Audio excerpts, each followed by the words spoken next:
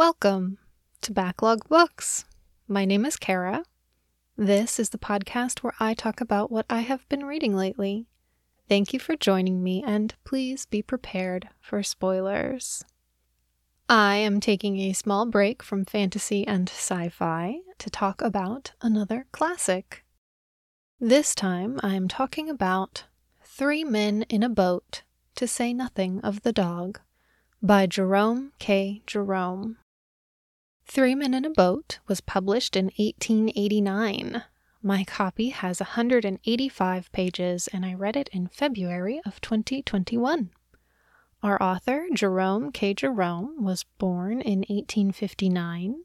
He attempted a variety of jobs before finding success as a writer with the publication of Three Men in a Boat, which has never been out of print, which I think is cool. Apparently, this book was so popular when it came out that it led to an increase in boating as a pastime and contributed to the Thames becoming a tourist attraction. Jerome was also a volunteer ambulance driver in World War I, and he died in 1927. Here is the summary. Martyrs to hypochondria and general seediness, Jay and his friends George and Harris decide that a jaunt up the Thames would suit them to a T. But when they set off, they can hardly predict the troubles that lie ahead with tow ropes, unreliable weather forecasts, and tins of pineapple chunks, not to mention the devastation left in the wake of Jay's small fox terrier, Montmorency. Some books you read at the wrong time. I tried to read this book when I was about 14, and it did not go well. I couldn't appreciate the language and humor, and I thought it was boring. To be fair to 14-year-old me, not a lot really happens in this book, but I kept it on my shelf for almost 15 years. I had a feeling that the right time to read it would come along. And when I picked it up this year, it was perfect. The humor and the writing hit just right, and I loved it. So I'm glad I kept it on my shelf for all those years. I'm going to do something a little different this time and read some portions of the book during the podcast. Like I said, I like the language and the style of the writing, and I'd like to share some of it. Plus, it's a short book, less than 200 pages, and it's in the public domain.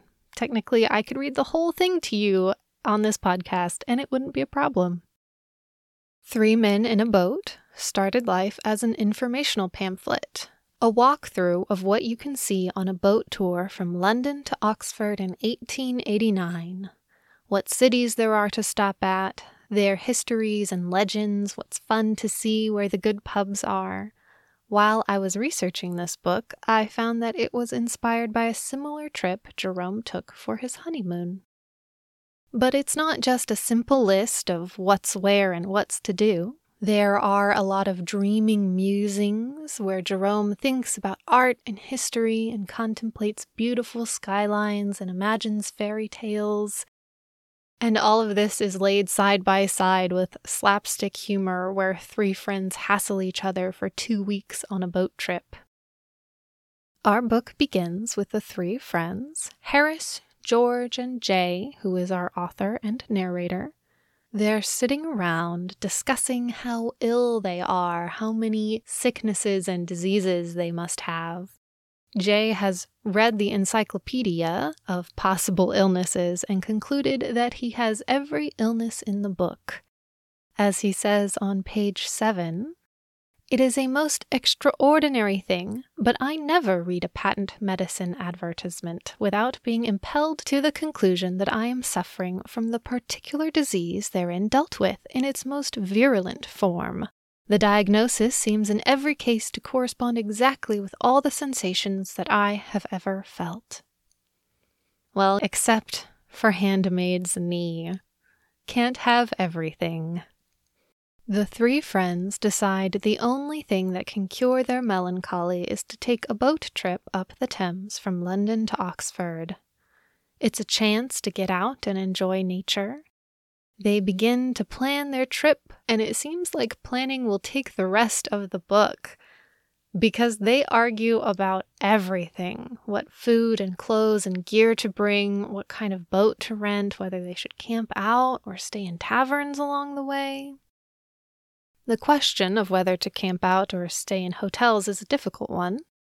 On page 17, he says, "George and I were for camping out. We said it would be so wild and free, so patriarchal-like.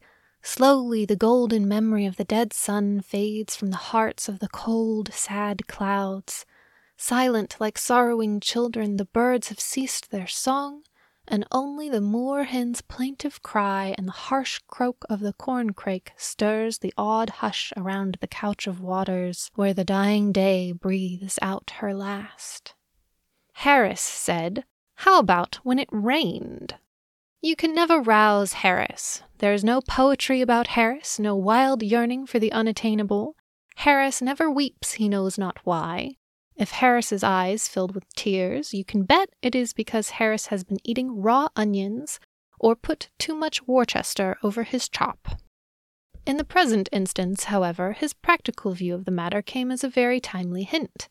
Camping out in rainy weather is not pleasant. The rain is pouring steadily down all the time. It is difficult enough to fix a tent in dry weather. In wet, the task becomes Herculean. Instead of helping you, it seems to you that the other man is simply playing the fool. Just as you get your side beautifully fixed, he gives it a hoist from his end and spoils it all. Listen, I love camping, but I've put up tents in the rain. You always misplace something or forget a stake or neglect the rainfly until everything is soaked. So the friends decide to camp when the weather is good and sleep in hotels when the weather is bad. There, that only took them like 20 pages. They spend all night packing and repacking, taking turns trying to fit everything they absolutely cannot live without into bags, and ruthlessly mocking each other for their terrible packing skills.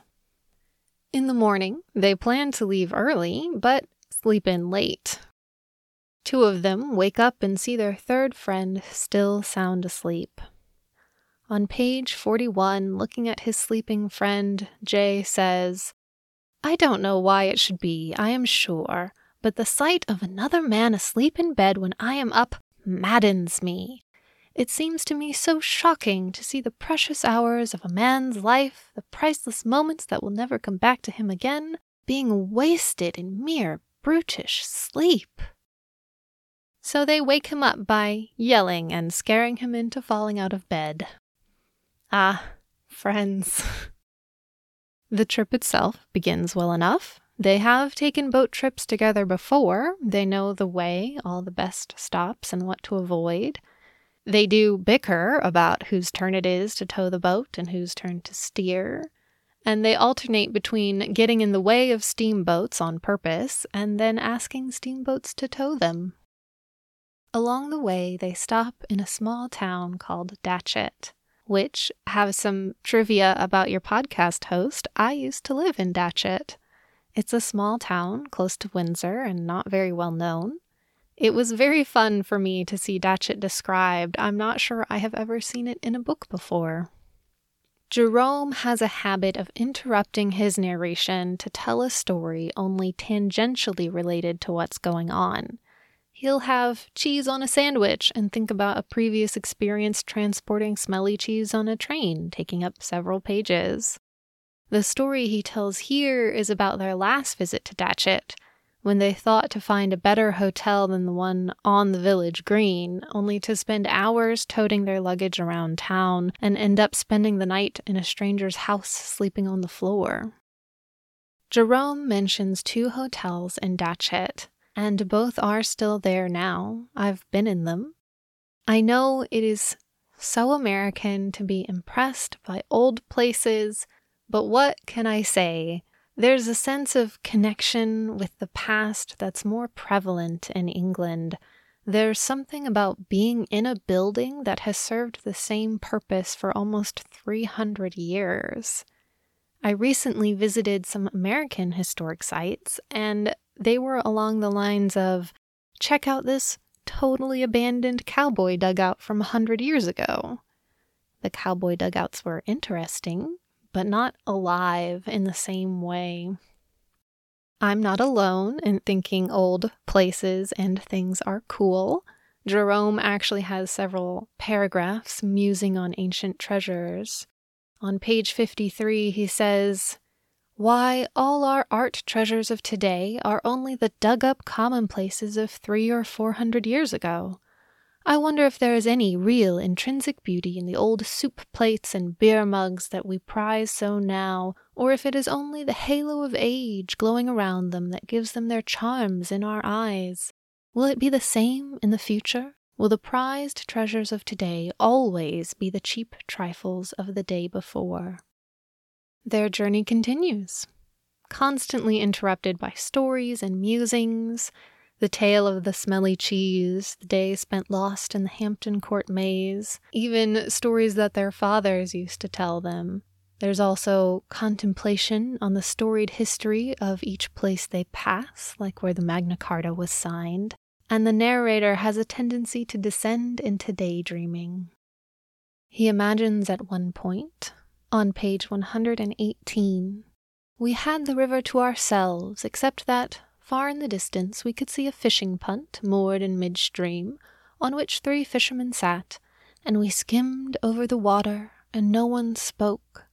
The red sunset threw a mystic light upon the waters, and tinged with fire the towering woods, and made a golden glory of the piled-up clouds. The little sail stood out against the purple sky, the gloaming lay around us, wrapping the world in rainbow shadows, and behind us crept the night. We seemed like knights of some old legend, sailing across some mystic lake into the unknown realm of twilight, unto the great land of the sunset." It does not do to daydream while steering a boat on the Thames, however.